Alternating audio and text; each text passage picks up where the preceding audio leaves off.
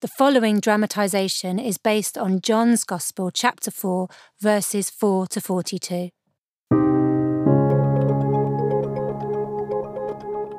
Hi, I'm Angela Ward and welcome to my podcast, A Beautiful Thing. Currently, I teach religion in a Catholic high school, but I have a background as a professional actress in the UK. My first series is called The 12 Women of the Gospel, where I dramatise a different narrative from our sisters in the scriptures. In today's episode, we hear from the woman at the well. You may like to pause the podcast after the monologue to allow the scene to resonate with you or to write in your journal before we move into the next section, where I will be sharing more about the woman in this episode and then closing with a prayer. If you enjoy the podcast, I would be delighted if you can click and subscribe and connect on social media, share it with a friend and/or support the work with your prayers or donate on Patreon to help me produce more episodes. It is my hope that through the podcast, A Beautiful Thing, that Yeshua will bless you.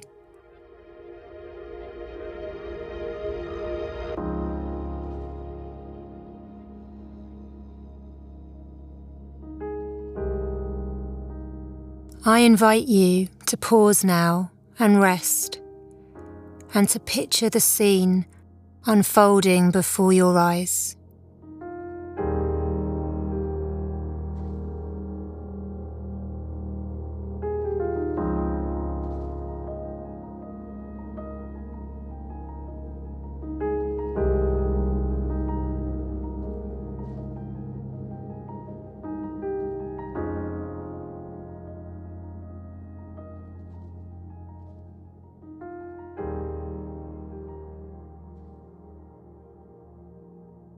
You have no bucket, sir, and the well is deep.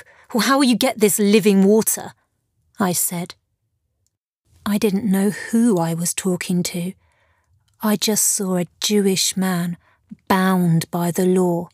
They were all like that, and crossed the path to avoid women like me. But this one asked me to give him something to drink. I could see that he had been travelling and was weary. But a Jew asking me, a Samaritan woman, for something, well, even talking to me was... I mocked him. I had waited for this day. I almost spat out the words. Are you a greater man than our father Jacob, who gave us this well and drank from it? I remembered the scorn in my voice as he gazed at me, taking me all in. Men, I thought, they're all the same. Jew, Samaritan, each of them using me, flattering me to get their needs met. I'd heard it all before, and this time I thought, this one, well, he's using sorcery. Living water? Living water indeed. I said, well, give me some of that living water so that I may never be thirsty again, that I don't need to come back here day after day in the blazing heat to this well. But he didn't stop looking at me, like I mattered. I don't know why he asked me to call my husband. Typical man, like I wasn't enough by myself to help him. I said defiantly, I have no husband. I have lived with many men, each of them promising me a new life, something different, but each of them taking, until there was very little of me left. Each one I became a slave to, giving them my body, even convincing myself that I was happy. It had been like this since I was a girl when I met the first one, him 3 times my age and leaving me when I couldn't give him children. Each of them the same. And the one I'm with now spends most of his day drunk, hardly noticing that I exist. He looked at me as if he knew me, knew my story. Maybe he's a prophet, I thought, and I instantly regretted treating him with scorn. Well, even so, what prophet has ever helped me or delivered my people? But I almost became speechless when he revealed me to myself. He spoke the truth about the 5 men that I had lived with. He spoke into my broken heart of failure, disappointment, and depression.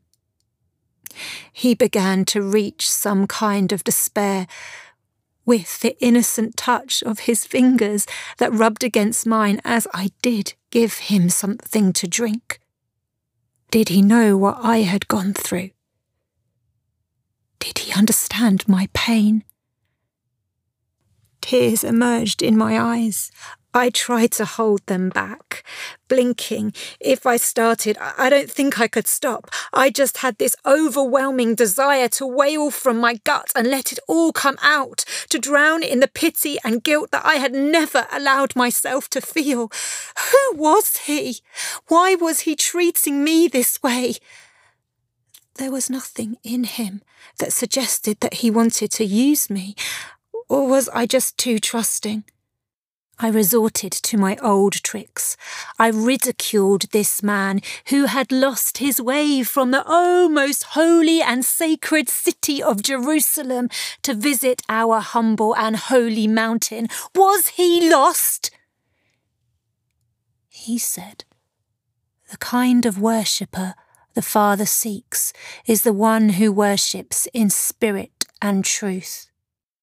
My words came out before I could even think. Are you the Messiah, the Christ, the one who will explain everything? Was it really him, I thought? Why is he here, with me? I left, gazing at him. I knew in my heart who he was, and he was beautiful. "Come and see," I told my friend. "Come and see," I told my village. "Come and see," I told my people. This man has told me everything that I ever did.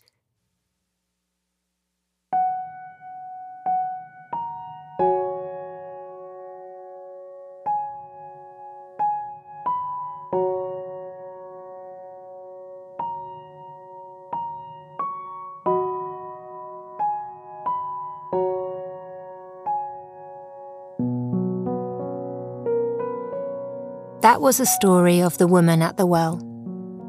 So, a few key pointers. Jesus is travelling through Samaria on his way to Galilee, and he stops at noon at a well. Historically, for centuries, the Jews and Samaritans rejected each other, so it is significant that John records this Samaritan woman's story as the first to believe that Jesus is the Messiah. According to Jewish customs, a man would not talk to a Samaritan woman or receive water from her, let alone a sinful one. At that time, women would have gone together in a group to collect water from the well in the morning. But in this scripture, John tells us that the woman is alone, having waited for the others to have gone, giving her no choice but to go during the hottest time of the day under the blazing Middle Eastern sun.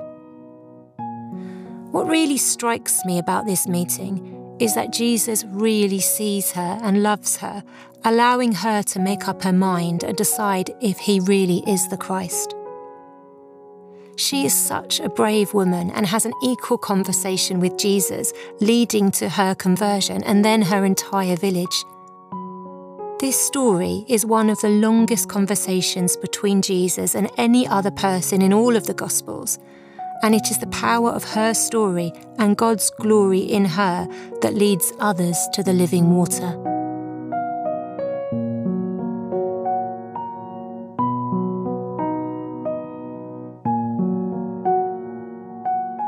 So now in prayer, we come to you, Lord.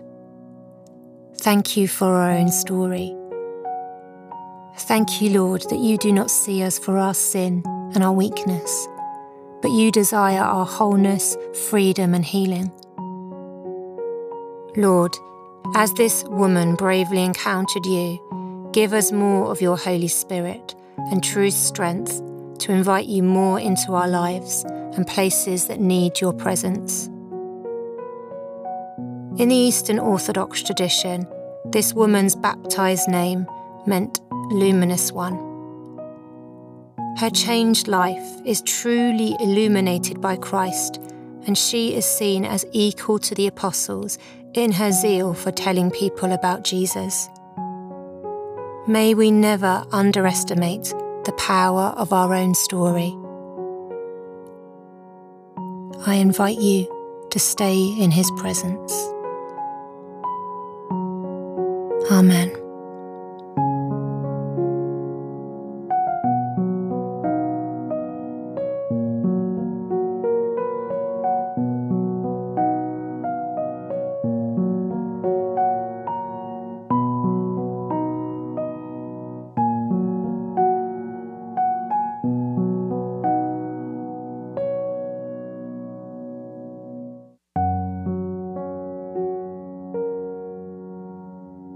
You have been listening to A Beautiful Thing podcast with me, Angela Ward.